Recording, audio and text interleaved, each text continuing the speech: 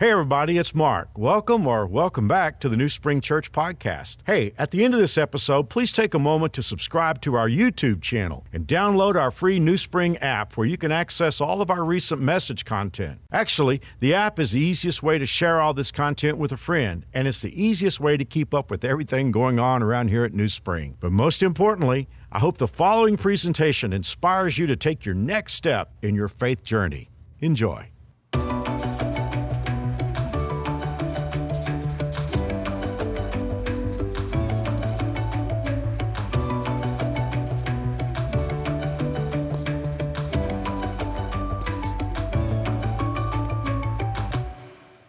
Almost 100 years ago, at the end of Prohibition, in a little country town, there was a guy who put in what they used to call a beer joint or a tavern, a dive. And the rumor was that there was some illegal stuff going on too. So there was a church in this community that started praying that something would happen. I mean, they'd already tried to appeal to the powers that were in the town, and that didn't lead anywhere. So they got the idea, let's have a prayer meeting that God will just do something to shut this bar down.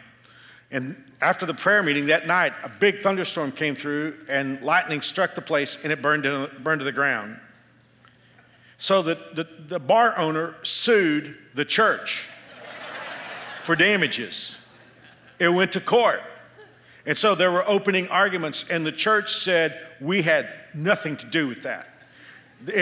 What happened had nothing to do with our prayer meeting. So they said it wasn't our fault.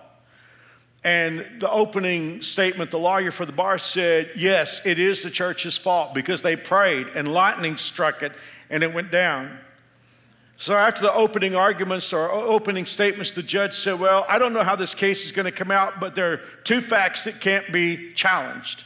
Number one, the bar owner believes in prayer. And number two, the church does not.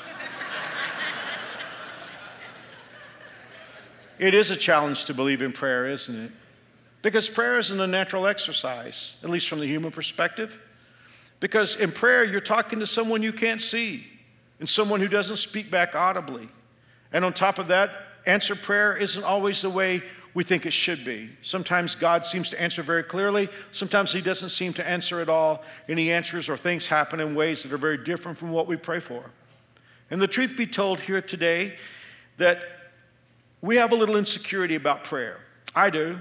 You know, it's strange how many things we do really well. You know, we live in an age where we preach pretty well, we sing pretty well, we have a lot of Christian entertainment. I mean, there's a lot of stuff that we do really well, but for most of us, if we want to feel embarrassed, all someone has to do is mention our prayer life. Our series is called I Follow, and it's more than religion. In fact, it's the opposite of religion. It's having a real, vibrant relationship with God in which we're not adherents to a religion, but we're followers of a person. We're followers of Jesus Christ. And to follow Jesus means we do what he did and we obey what he has to say. And in this series already, we've looked at several key elements of following Jesus. We started with how our relationship with God begins with a message called I Believe.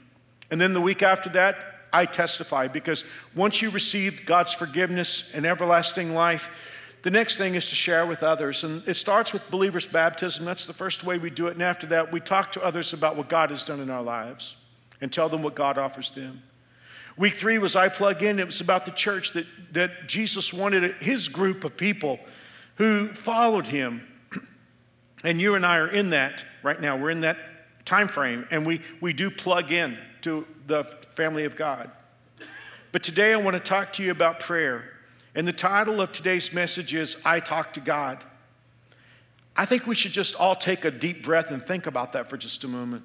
You know, there are some things that many of us who grew up following God, there's some statements that we make that we're so familiar with that I think we've sort of lost sight of the impact of them. I mean, for the average New Springer today, if someone came to you from a different faith tradition and said, what is prayer? I think most of us would say the same answer. Prayer is talking to God. But I want you to just think about that for a moment. I talk to God. I talk to God. I mean, I can't get in to see the president. I probably couldn't get in to see the governor. I mean, there are so many famous people in the world that you and I will never have the opportunity to talk to, but who cares? We talk to God. We talk to the one who wrote the codes for DNA. We talk to the one who stepped out on nothing, stood on nothing, and spoke the universe into existence. We talk to the one who knew the precise qualities of gravity that have to be down to a microscopic point to function and work right. We talk to God. That is massive. And it's so different from just prayer. See, all religions pray. I have secular friends who are not even sure they believe in God who pray. As someone said, there are no atheists in foxholes. I have non-theist friends who on occasion will pray. They're not sure anything's out there, but it's like, I'm in enough trouble. I'm going to ask for something to happen. All religions pray. A lot of religions have mantras or chants, but talking to God is 180 degrees different from that. We're going to talk about that today, and we're going to need every minute, so let's jump right in. We're talking about following Jesus, and the good news for us is that Jesus hasn't left us to just wallow around in some of the foolish things that religion gets into. Jesus left us a clear pattern for prayer, and his pattern for us is different from anything anybody had ever seen before. We call that pattern the Lord's Prayer. We're going to focus on it today. Although I don't think the Lord's Prayer is the best name for it, because it's not a prayer that Jesus would pray, because the prayer asks for forgiveness of sin. So it's important for us to understand that the Lord's Prayer is really more like the follower's prayer, but since you and I know it by that title, I'm going to use that title today. We're going to talk about the Lord's Prayer. Where would you find it? If you want to know in the Bible where the Lord's Prayer is, where would you find it? Well, this is very interesting. It's in 2 books of the Bible. It's in Matthew and Luke. You know there are 4 Gospels, Matthew, Mark, Luke, and John. Now, this is too much information. We call Matthew, Mark, and Luke the synoptics because they're very similar. So the fact that we find the Lord's Prayer in Matthew and Luke, it might be like a lot of other situations where there's one event that gets reported by all 3 writers. But what makes the Lord's Prayer different is that it's not the same situation. The first time Jesus gives the Lord's Prayer is the one we're about to read in the Gospel of Matthew, early in his ministry, and it's embedded in what we call the Sermon on the Mount. Luke's Gospel tells us about an occasion where Jesus gave the Lord's Prayer, and it's much later. It's even in a different locale. So today, let's just start with that Matthew version. Jesus is in the middle of the Sermon on the Mount, and he gives us the Lord's Prayer, so you know it already probably, but let's just look at it just in case. Our Father in heaven, hallowed be your name. Your kingdom come, your will be done on earth as it is in heaven. Give us today our daily bread. Forgive us our debts as we have also forgiven our debtors. And lead us not into temptation, but deliver us from the evil one. You know that. That's the Lord's Prayer. It's also in the book of Luke. And the reason why I point that out, and I keep stressing it early in this message, is in Matthew and Luke, there's a sentence, 2 different sentences that precede the giving of the Lord's Prayer, and those sentences are really important to us. Let's look at the Luke version. The Bible says this: once Jesus was praying. As he finished, one of his disciples came to him and said, here's our sentence, Lord, teach us to pray. And then Jesus gives the Lord's Prayer. Now, you should understand that this guy who asked Jesus to teach him to pray, it wasn't like he'd never prayed before. The average Jewish man prayed 3 times every day, sunrise, 3 p.m., and nightfall. You guys remember when we did Clash of Dynasties, the Daniel Chronicles? You remember how Daniel got into trouble and wound up going to the lion's den? He prayed 3 times a day. Well, that's how the Jewish man lived. He prayed 3 times a day, sunrise, 3 p.m., and nightfall. So when this guy said, Lord, teach us to pray, it wasn't that he was unfamiliar with prayer. It was just he watched Jesus pray, and he recognized, I don't know what I've been doing all these years, but it ain't prayer. Because when I look at him, I mean, you know, it would be like if those of you who play golf, if you watch the world's greatest golfer, you know, I don't know who it is today. I haven't watched the rankings lately, but, you know, if you wound up playing around with him, you would say, I'm not sure what I've been playing, but it ain't golf. And that's what this disciple, I mean, he knew about prayer, but he just watched Jesus, and he understood something very clearly. With this disciple, prayer was a means to an end. When he watched Jesus, it was clear that prayer was the end. In other words, prayer was what it was all about. Jesus won the battles in prayer, and then what God did in his life was an outgrowth of that. So he said, I want to know how to pray like that. So that's the sentence that gives us the Luke version. Lord, teach us to pray. But what about the sentence that precedes the Matthew version? As I said, Jesus is preaching the Sermon on the Mount, the greatest sermon ever preached. By the way, if you want to read the Sermon on the Mount, you should always do that. It's a great sermon. It's in Matthew 5, Matthew 6, and Matthew 7. And by the way, we did a series on the Sermon on the Mount called Take Off back in 2016. It's probably available in the bookstore. But right before Jesus gave the Matthew version, the sentence he used was, "This is how you should pray." Now, it didn't get any better than that. I mean, because here's the deal. We all want our prayers answered, right? And again, we hear a lot of stuff from religion that's not trustworthy. But for Jesus to say, this is how you should do it. That's why we're spending our entire talk today in the I Follow series on what we know of as the Lord's Prayer. Now, through the years, I've looked at that statement, this is how you should pray. I always figured that the emphasis that Jesus had was on the word how. This is how you should pray. Well, it's embedded, but that's not where the emphasis was. The emphasis is on the word you. This is how you should pray. Now, the reason why his emphasis is on you is he's just finished talking about two bad ways to pray. In other words, he talked about two ways that people pray in religion that don't get anywhere. And by contradistinction, he's saying, this is how you should pray. So just FYI, for our information, what are the two bad ways to pray? Because Jesus said, don't pray like this. Well, the first one he gave, he said, don't be like actors. That's what the word hypocrite means. Hypocrite is a term that comes from acting. Jesus said, don't be actors. Don't pray to be seen of people. Now, a lot of you didn't grow up in a religious tradition, and you've come to faith in adulthood. But for those of you who grew up in a religious tradition, have you ever heard someone pray this long, eloquent public prayer so loud it's like God is hard of hearing?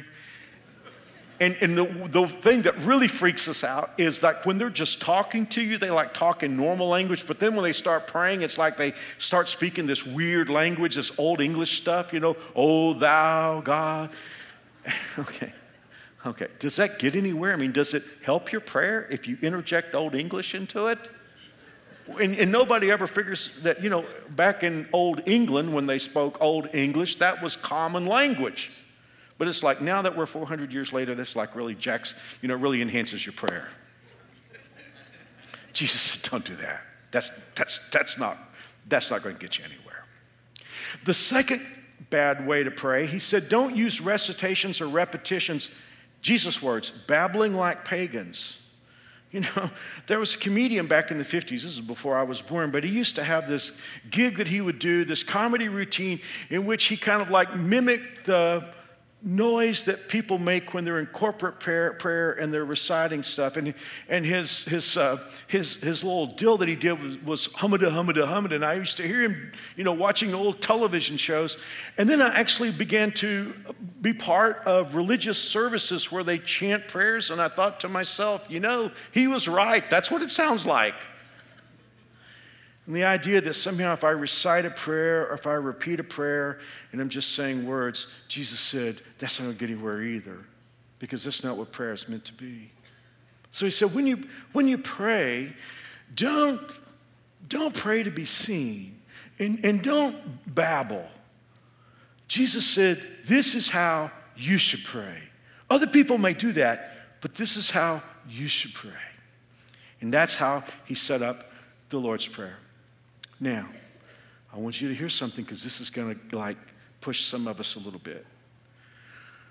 It's really important that we understand that the Lord is teaching us here that prayer is not words to be recited. The Lord's Prayer is an outline to follow. Here's the weird thing. Like I said, you give religion anything and it can screw it up. The weird thing is, what is the verb that a lot of people use in relationship to the Lord's Prayer? Recite. We're going to recite the Lord's Prayer. Jesus just said, don't do it reciting. Now, here's why it's important for us to understand what the Lord's Prayer is. It's an outline to follow. It's a pattern. Would it be okay to repeat the Lord's Prayer? Yeah, it would be fine. There's nothing wrong with it. It's not what it was intended for. Maybe this is the best way I can think of to explain it. Years ago, when I was a kid, fruit juice was really expensive. So they started having frozen concentrate. I don't know if they still sell it or not. You just buy a little can of frozen concentrate. Now, It wasn't meant to be eaten as it was. You could do that if you wanted to, but you were to mix it with something so that it would be what it was intended to be. So that's the way the Lord's Prayer is. It was meant to be mixed with your life. Can you repeat the Lord's Prayer? Sure, but it's going to be missing something that's really important to you. It's going to be missing your situation. The Lord's Prayer is bringing Jesus' pattern together with our situation. And that's what it's meant to be. Let me give you another illustration. A lot of you go into a meeting tomorrow when you get to work. What do we have at meetings? We have agendas. Now, how many times do we have a 2-hour meeting but a half-page agenda? Now, wouldn't it be something to go into the room to have the meeting and somebody read the agenda and say, okay, we're dismissed? I mean, I've been in some meetings that have been better off if we'd done that. But you understand that wouldn't be the inference. The agenda is just to keep us on track. So whenever you read the Lord's Prayer, it's not the complete thing. It's just an agenda to keep us on track. It sets up a pattern. It sets up an outline for our prayers. And one more time, the Lord's Prayer is God's pattern meets my situation. God has left me the pattern. I bring my issues and I plug them in to the elements of the Lord's Prayer. So let's dive right in. This isn't a sermon. This is a workshop. And by the way, there's homework. All I'm going to do is give you the different aspects or meanings of the core issues of the Lord's Prayer. And I would encourage you to do this for homework today. Take these elements of the Lord's Prayer, take them home, put it in your own language, and then build some prayers. Build some prayers of bringing your situation together with these core elements that Jesus taught us. Okay? First 2 words of the Lord's Prayer. Our Father. So well, Mark, I sail right past that. That's just like sort of me saying, oh, God, I'm checking in. But it's more than that. Think about the words. Our. By the way, you will notice that all the pronouns in the Lord's Prayer are plural. It's not my Father, give me my needs, my daily bread. It's our. Why? Because right out of the box, God wants us to remember we're not the only person in the universe. The Lord's Prayer is not a selfish prayer. You and I live in a very individualistic culture. It's very hard to follow Jesus in an individualistic culture because the Lord wants us to remember there are a lot of people here. And the beauty is it's not going to cost us anything to pray for other people. Our Father. Now, here's where it gets really interesting. This thing of calling God Father is something that Jesus brought from heaven. It had never been on the earth before. Did you know in the Old Testament that there are only 7 references to God as Father, and none of them are personal? They're all references to God as being Father of the nation of Israel. So, just FYI, you recognize Moses never called God Father. David never called God Father. Just Joseph, you can go through the list of the Old Testament. None of them called God Father until Jesus came to earth. And basically, Jesus, the only begotten of God, he'd been talking to his Father from eternity past. So when Jesus came and told us that we could have a relationship with God, it was as if Jesus was saying, you can call him Father too. I call him Father. He is my Father. But he's your Father as well. In the book of Romans chapter 8, verse 15, the Bible says, you have not received a spirit. Now read that word attitude. You have not received an attitude that makes you fearful slaves. Instead, you have received God's Spirit when he adopted you as his own children. Now we call him Abba, Father. That's interesting. Abba and Father mean the same thing, sort of. You will notice that in all the times that the name Abba is used in the New Testament, it's never translated. The translators didn't know what to do with that. Because you see, in the Old Testament, they didn't even call God by name. We come over to the New Testament, and Jesus has basically told us that we can call God Abba, Father. Well, the reason why the translators didn't want to translate that is it's such a tender term of affection. If we used any word in the English language for it, the closest we could come to it would be Daddy. In fact, Abba is not so much a word, it's a sound. One of the earliest sounds that a child will make for his or her father is Papa. It's a natural sound. It isn't so much a word as it is a sound. Abba is the same thing. And so Jesus said, you can call him Abba, Father, but the translators didn't want to do that, so they just brought the actual word over without translating it. Now, I want you to think about that. What that verse is telling us is that God is our Daddy. But now here's the thing. I'm cautious about even going there because some of you didn't have good fathers. Some of you had absentee fathers. Some of you had angry fathers. Some of you actually had abusive fathers. And it's like, Mark, I don't even want to think about God as my father. I want you to just work with me for a second. I don't know who had the best dad in here. I would feel that I did. Some of you might feel like you did. But let's just talk about those of you who had great dads. Do you know what the Bible says about our dads compared to God? Here's what Jesus said. If you being evil know how to give good things to your children, how much more does your Father in heaven, know how to give good things to those who ask him? I mean, you could take the best daddy in this room and compare it to God. He is evil compared to God as your Father. And it's so beautiful to me that Jesus said, look, before you even get into talking about anything, just celebrate the fact that you have a heavenly Father who loves you. And we're going to, we've got more to say about that in just a few moments, but let's just keep it there right now. Now let's take the next line, in heaven. You say, well, Mark, what does that mean? Well, did Jesus teach us to pray, our Father in heaven, because God didn't know where he lived? Is it our reminder, oh God, by the way, you're in heaven? Or is it like addressing an envelope for all of you under 40? We used to actually send letters with paper envelopes. No. This is massive. In fact, personally, I think one of the biggest phrases in the Lord's Prayer is in heaven. Why? Because you see, when I pray, I think I know what I need. I want to say, Lord, this is a broken universe. If you'll just do what I want you to do, it'll be okay again. So God wants me to understand he sees things from a perspective I don't have. I'm down here on earth level, but you see it from heaven. God, I think I know what I need, but you see what I can't. What would that mean? What does God see that we don't see? Well, he sees the future for one thing. I mean, so many times I prayed for something and later on I'm saying, God, I'm thankful that you didn't give me what I thought I needed because the events of life after I prayed changed the whole landscape. He knows the future. Number two, not only does God know the future, but he sees things from heaven's perspective. This is very sensitive and I'm careful about saying this, but how many times do we pray for God to spare someone's life and leave them here on the earth? But can we never forget that when a person is leaving home down here, they're coming home in heaven. And so God sees things from a perspective that we don't have. I don't know if this is as big to you as it is to me, but this third thing is God sees what's going on inside the people that we're praying about. I can't see what's in someone else's heart. And you know, sometimes I have to say, God, I think I know how to pray for this person, but you know what should happen because you see in his or her heart. Let me give you an example.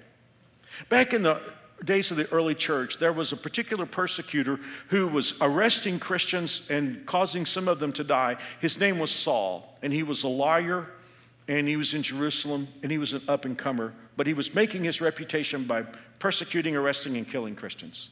Now, back in the early church, don't you know there were a lot of people that said, God, kill him. The world would be better off if you killed this man because he's causing so much damage. But that wasn't God's plan, was it?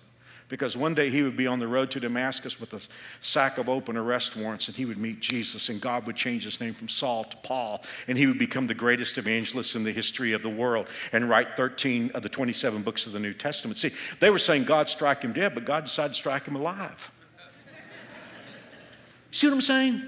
When we say, our Father in heaven, God, you see the future. I don't see it. I think I know what to pray for, but I don't.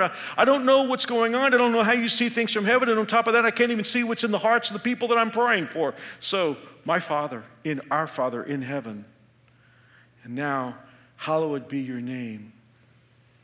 You know, I have a problem here when I pray.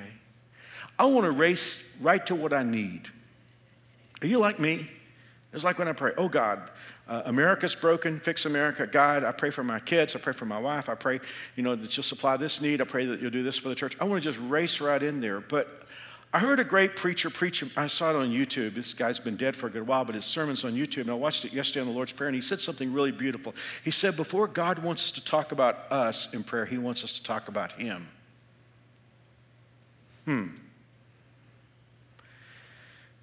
Now, let's be clear on something. He wants us to talk about us. I mean, in just a minute, he's going to give us the big three. Give us, forgive us, lead us. Everything you need's in those three. Give us, forgive us, lead us. We'll get there. God wants us to talk about those things. But it's important for us, before we go to give us, forgive us, and lead us, that we talk about God. And it's not just for his benefit, although he deserves worship and glory. God wants us to talk about him being God so that we will know that when we pray. And before we ever start going into what we need, it's our way of saying, God, you're God, I'm not. Holy, and that's where we get the word hallowed. Holy means separate. Not separate like there's distance, but just a remembrance that God is not us. You say, Mark, when you look at the 21st century church in America, what are the issues that you see? I think number one on my list is we have a way of reducing God down to our level. And the thing of it is, that might be comfortable when we want to maybe make ourselves feel a little better about sin. But the problem is, if we reduce God down to our level, he's not the God that we need him to be. So when I pray, hallowed be your name, what I'm doing before I ever get to what I need, I'm saying, God, you're weak.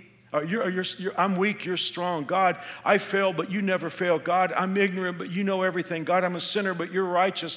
I'm good on occasion, but God is good all the time. God, I'm mortal, you're everlasting. I can be selfish, but he's full of grace. I can't run my own life. He runs the universe. When I say, hallowed be your name, I'm saying, God, you are the God that I need because you are so much bigger than I am.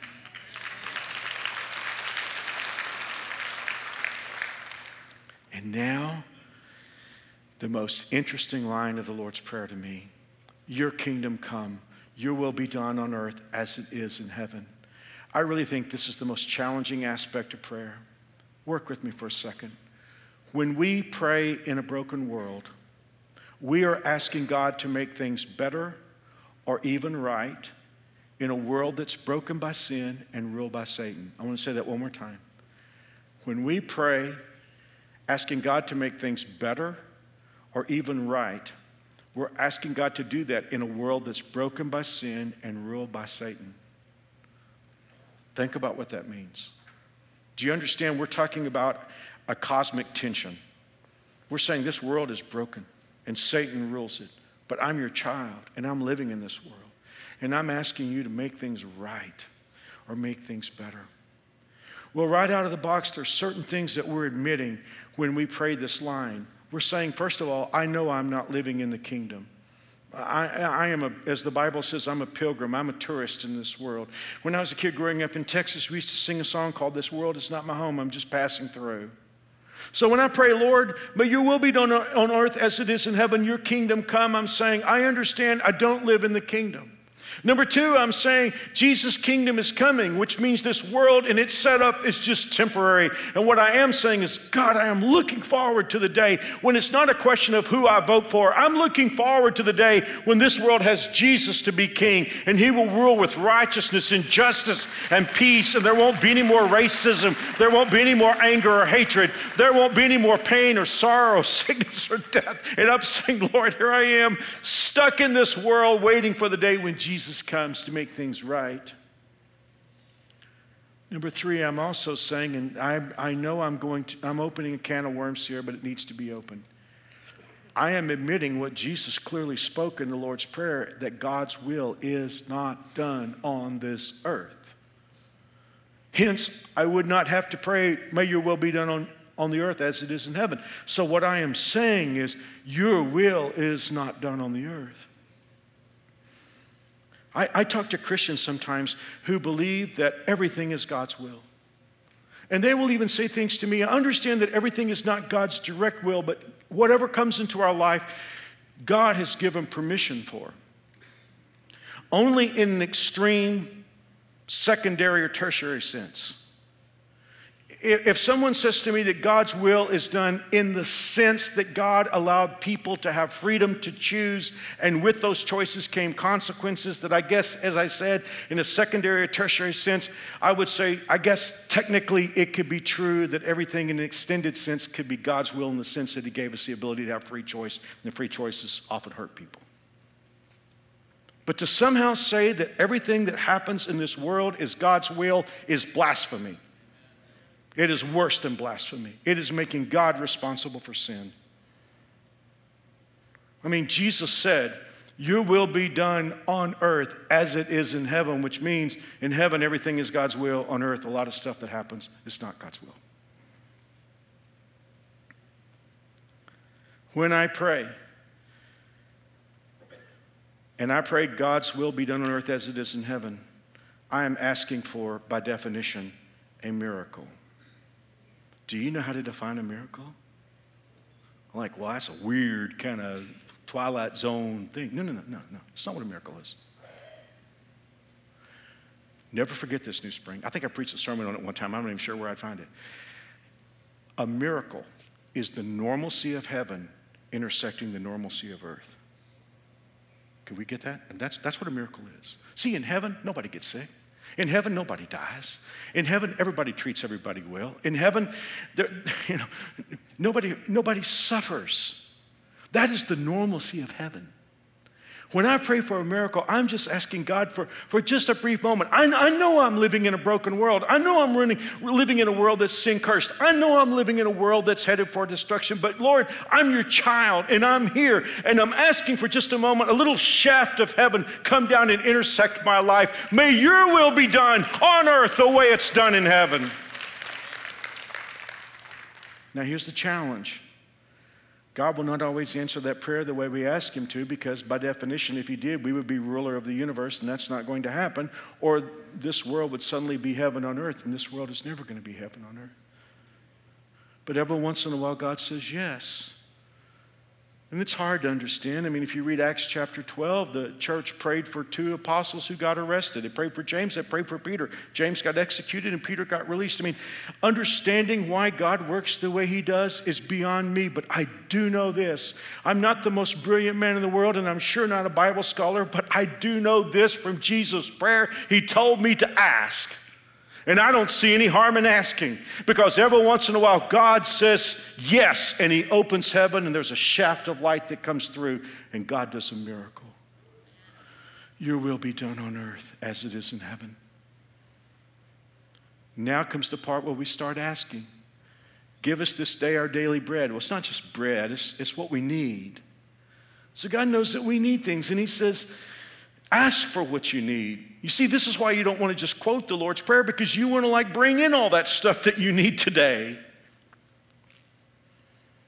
And my time is pretty well gone. There's so much I'd love to say, but there's one aspect of this part of the prayer that really stands out to me. In the same chapter, Jesus would say, your Father knows exactly what you need before you ask him. Do you realize that when you tell God your needs, it's not news? He already knows. You know what's really beautiful to me? I wish I knew how to preach, because if I could preach, I could tell you this wonderful news that, do you understand that when you ask God for what you need, often he's already been working on the solution before you even asked. Some of you right now, it's like, well, I don't know, I don't want to bother God about this. And God's like, well, I've been working on this if you would just ask me. The Lord taught me this very early, and I'm thankful for this lesson. I was in my early 20s. I was associate pastor of my home church in Fort Worth. It was an inner city church, and we had started kind of a prehistoric version of Kids World. But this inner city church was such, the way it was situated, a lot of the children who wanted to come to our church didn't have transportation, and their parents had all kinds of issues. And so Marilyn and I, and this is before Jared was born, I think we only had Jonathan, he was a baby. We drove to Houston, and while I was driving back from Houston on I-45, I started thinking, what if we had a passenger van? Marilyn and I could go pick up some of these kids, but I couldn't pick them up in my car, because the car I was coming back to Houston in, and you guys are all too young to know what I'm talking about. The car I was coming back in was a Volkswagen Rabbit. Barely room for us. And I'm like, if I had a passenger van, we could go pick up kids, but I don't have the money. I don't have 2 nickels to rub together. It was just one of those things where I thought, wouldn't it be great to have that? I'd never had the idea till right then. Marilyn and I drove into Fort Worth. I opened the garage door. Before I could get our luggage out of the car, I could hear the phone ringing. And so I went in and answered the phone, and it was my dad on the phone. He said, Mark. He said, I got a call from Roger Haney. Now, Roger had a used car dealership in our church. And he said, it's the weirdest thing. Now, you got to understand, I hadn't talked to my dad about this. I didn't even talk to Mary Alice about it. I just had it in my head. I hadn't even had the idea till a few minutes before. He said, Roger called and said he took in a 15-passenger Dodge van on a trade-in. He said, doesn't know why he took it in, but if you want it, you can have it.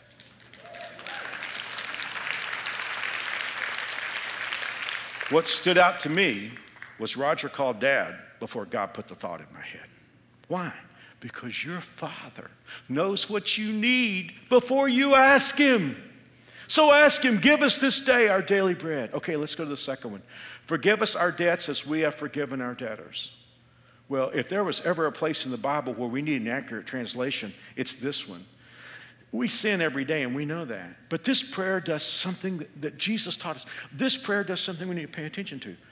It ties our forgiveness from God to the forgiveness that we give to others. Now, there are two reasons why you really need a correct translation of this. First of all, it says, forgive us as. The word as there means in the same way. So in other words, if I'm grudging with my forgiveness to others, God is grudging in His forgiveness to me. If I'm slow to forgive others, God is slow to forgive me. Because the Bible says He forgives us in the same way. But it's the second part that we really need the correct translation on. Because the way we were given the Lord's Prayer with the authorized translation, it was forgive us as I forgive those. So it's sort of like, as I move, then you move. But that's not the way the prayer came down. The way Jesus taught us to pray was, Father, forgive me as I have already forgiven those who sin against me. There's a problem there. The truth be told, most of us think about our sins against God as like this. I know that because you know how we pray? God, please forgive me of all my sins. It's like they're in a bag somewhere. God, just take them all at one time, smash the bag.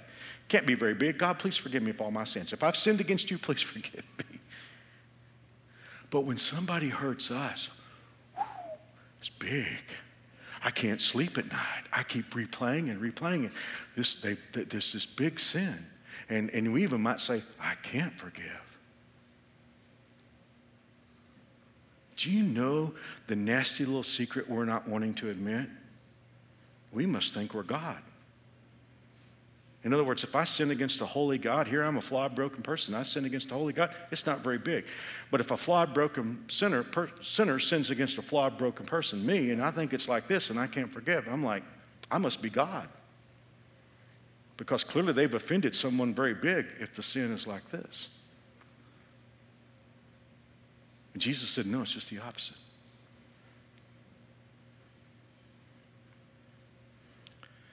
By the way, forgiveness doesn't mean letting an abuser back into your life. It just simply means you tear up the invoice.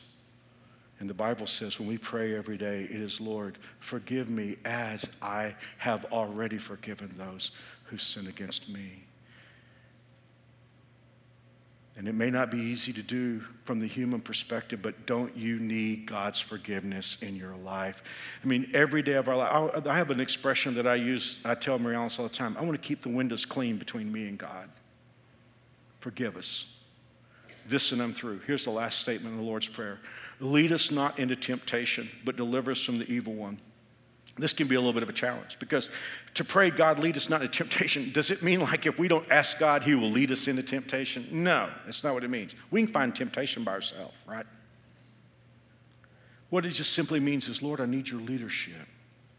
Today, I need you to give me what I don't have that I need. I need you to forgive me of my sins, but God, I need you to lead me today because I don't know how to live my life. And if I'm left without your leadership, I'll go right into temptation and Satan will have easy pickings in my life. And I'll suffer because I get into the wrong place, the wrong situation, the wrong person at the wrong time. So Lord, lead me. I don't know how to live my life. Jesus said, this is how you should pray. And if we're following Jesus, it's a fail-safe plan. Thanks for listening today. God bless. Once again, thanks for listening. If you live in Wichita, the surrounding area, we'd love for you to engage with us in one of our weekend services. For directions, service times, and information about our incredible kids and student environments, visit us at newspring.org. One more time, newspring.org.